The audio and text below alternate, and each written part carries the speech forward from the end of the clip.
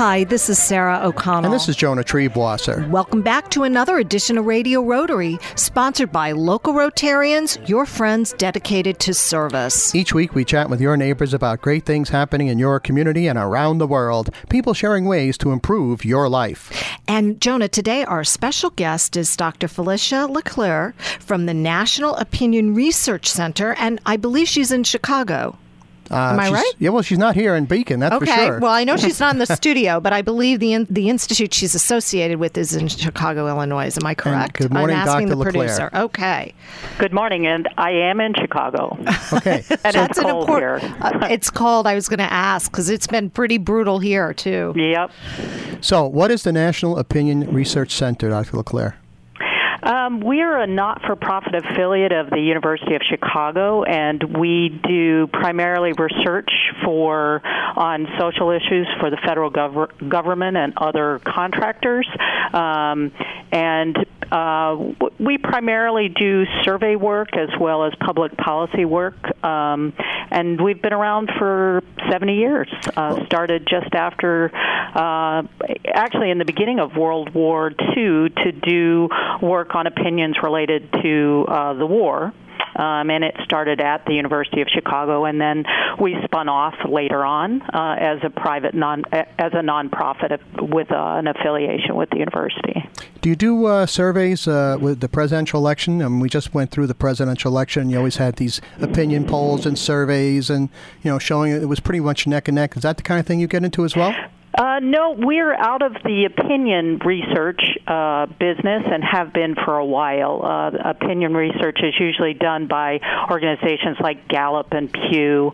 We do small studies of that type through our new, we have an affiliation with AP, the news organization. Okay. And Associated Press. Associated Press, mm-hmm. yeah.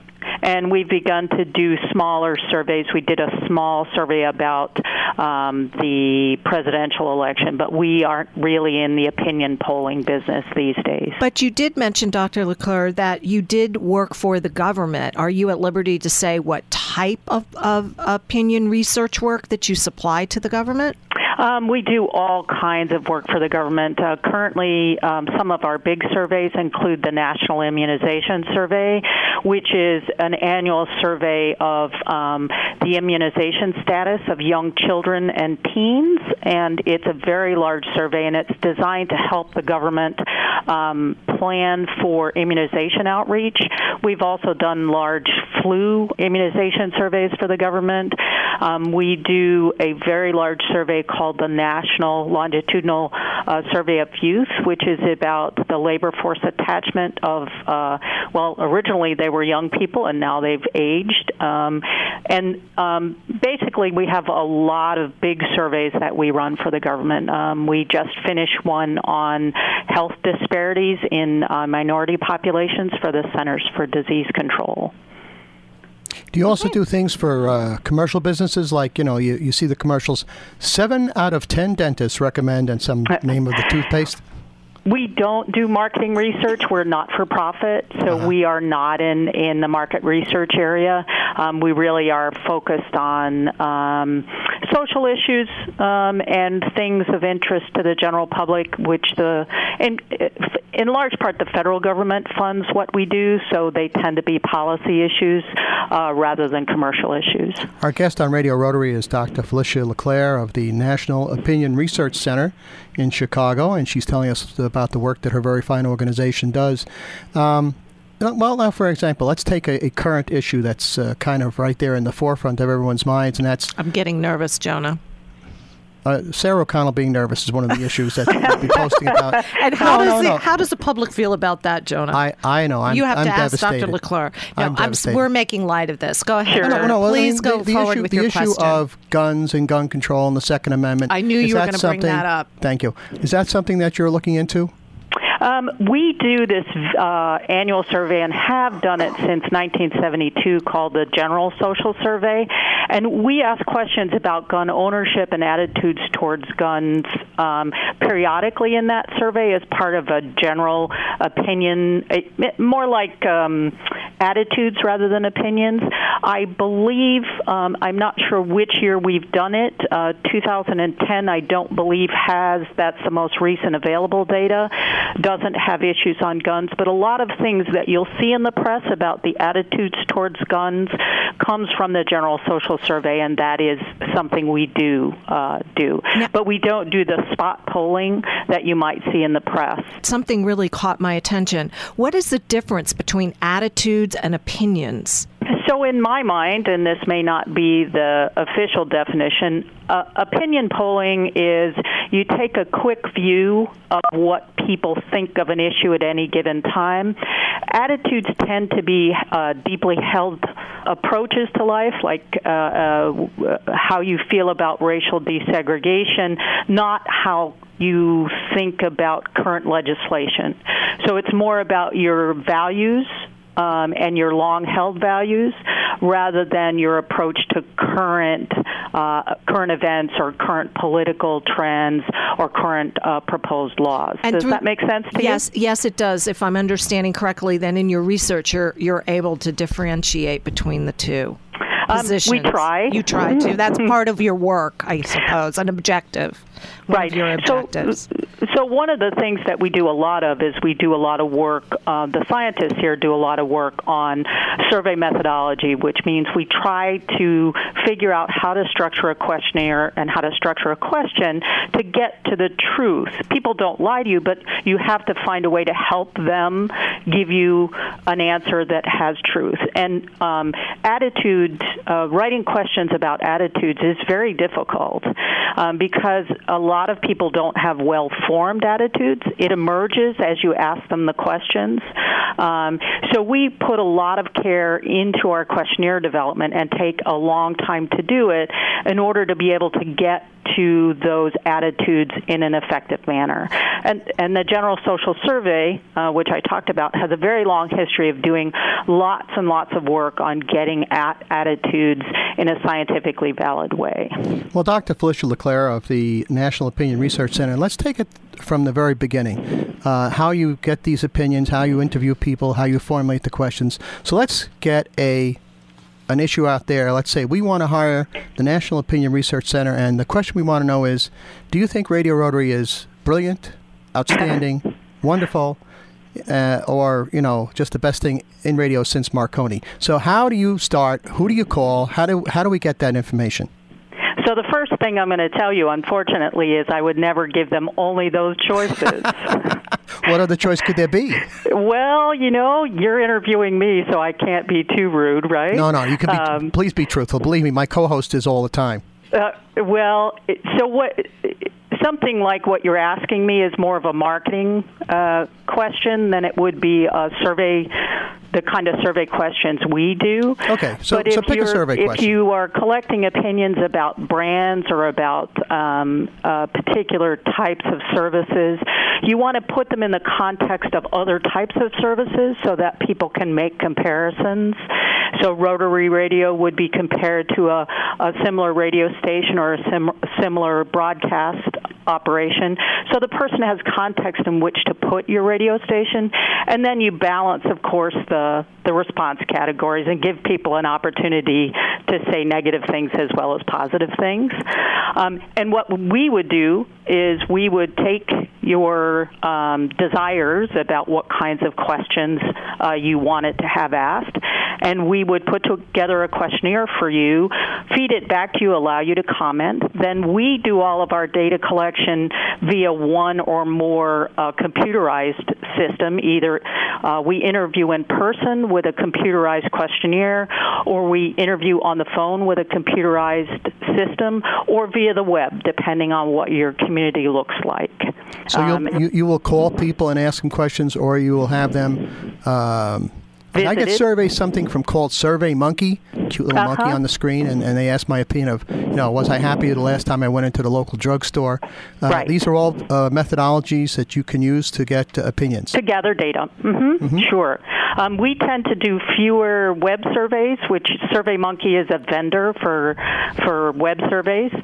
We currently do fewer web surveys because it's hard to get a representative sample of people with a web survey. because not everybody has an email address or uses the internet, although that has changed rapidly. Right. And most of our goal is to get what's called a representative sample, which means we want to be able to sample individuals in all walks of life, of all demographic characteristics, and if we need to, all over the country.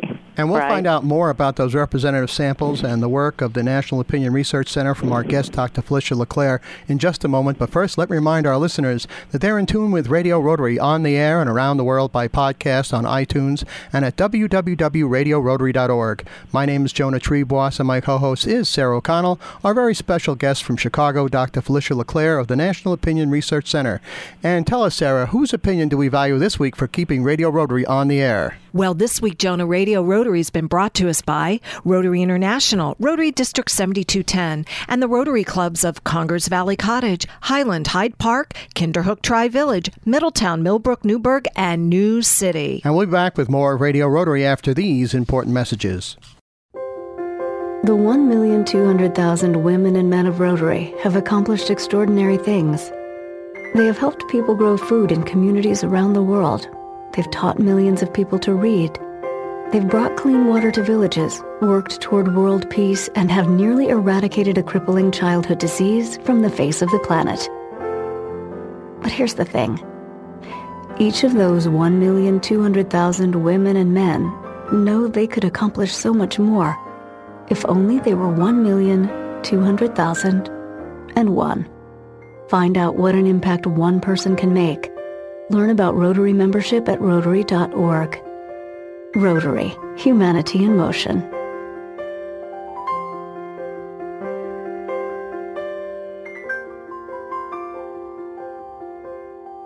For information about Rotary in the Hudson Valley, visit www.rotarydistrict7210.org.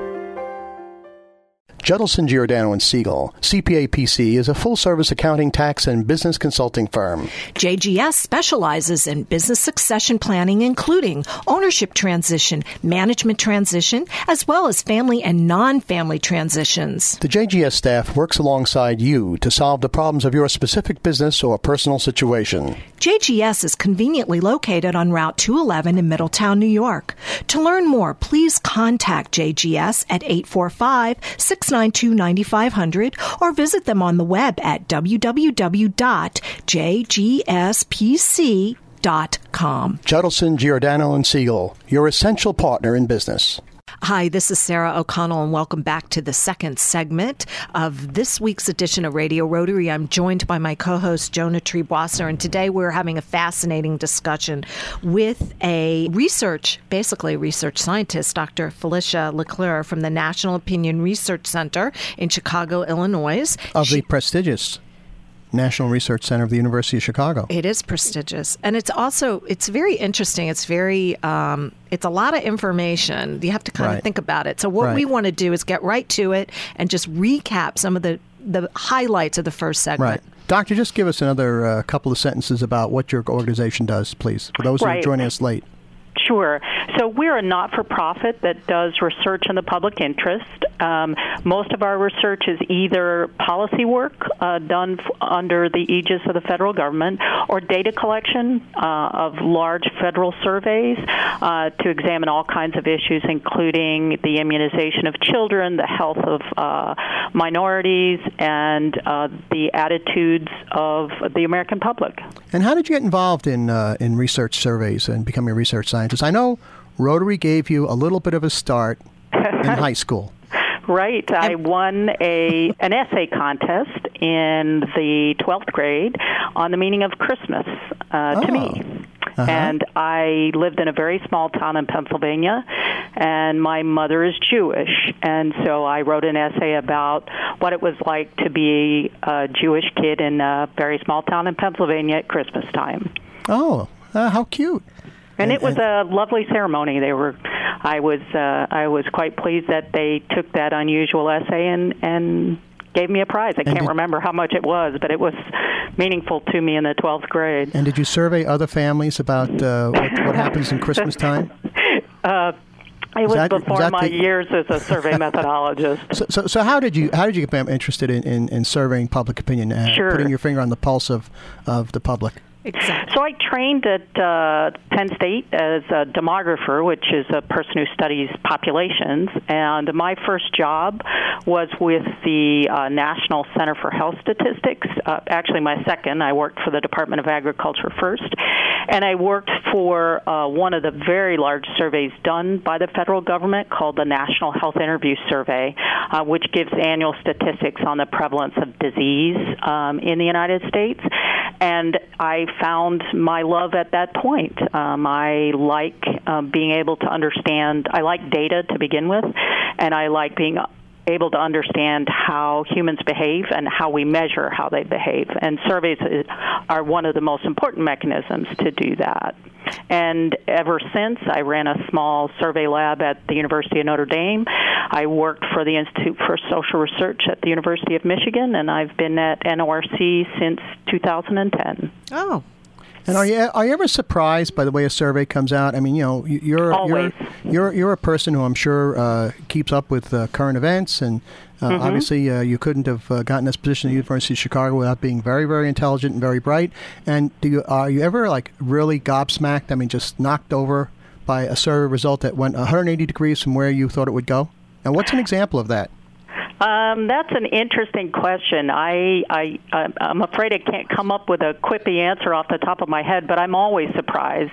And one of the reasons that I remain an empirical social scientist is because I like to be dislodged from my own prejudices.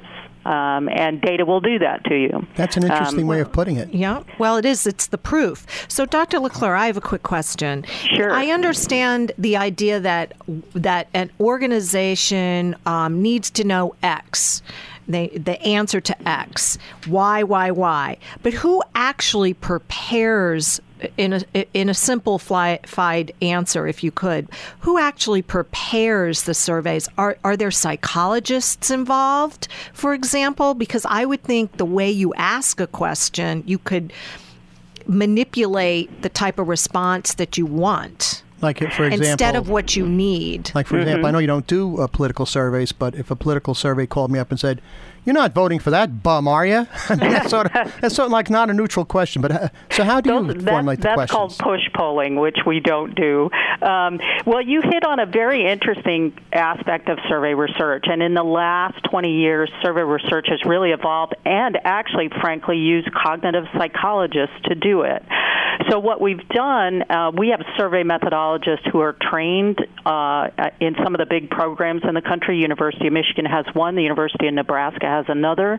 And cognitive psychologists help us to understand how people process questions and then how they recall things. And most questionnaire development follows some of the basic principles of cognitive science. So a really good example is if I asked you what you had for breakfast 2 weeks ago, you probably won't remember exactly. Well, I got to tell you something, Dr. Claire. I'm old enough where if you ask me when I had breakfast this morning, I'm not going to remember. I'm with you on that one. But we have ways of asking questions about ubiquitous information like that help you recall what you had for breakfast. Now, I can't help you remember the name of your second grade teacher, but I can help you recall what you had for breakfast. And so we have cognitive scientists who work with us to form those questions. And yes, there is the ability to manipulate questions. No one in the survey business would deny that. But what we're really trying to do is find a way to help people respond accurately. Okay, well, that makes sense. Now, quickly, for those listeners who may not know exactly what cognitive, that's kind of a big word, and it gets thrown around a lot. And I know when my children were coming up through school, that was a term that was used quite a bit. Could you just give us a basic definition of cognitive learning or cognitive processing? Sure. It's the way your brain works to remember things or to understand things. When I say a word like breakfast, you use a cognitive process to map the word breakfast to an event or to a meal. And so we are using what we understand about how people go through the process of mapping words to memories or words to items to to help them answer questions. So it's connecting the dots. Exactly. Okay. Our guest on Radio Rotary is Dr. Felicia LeClaire of the National Opinion Research Center at the University of Chicago. And we're talking about opinion research in the United States.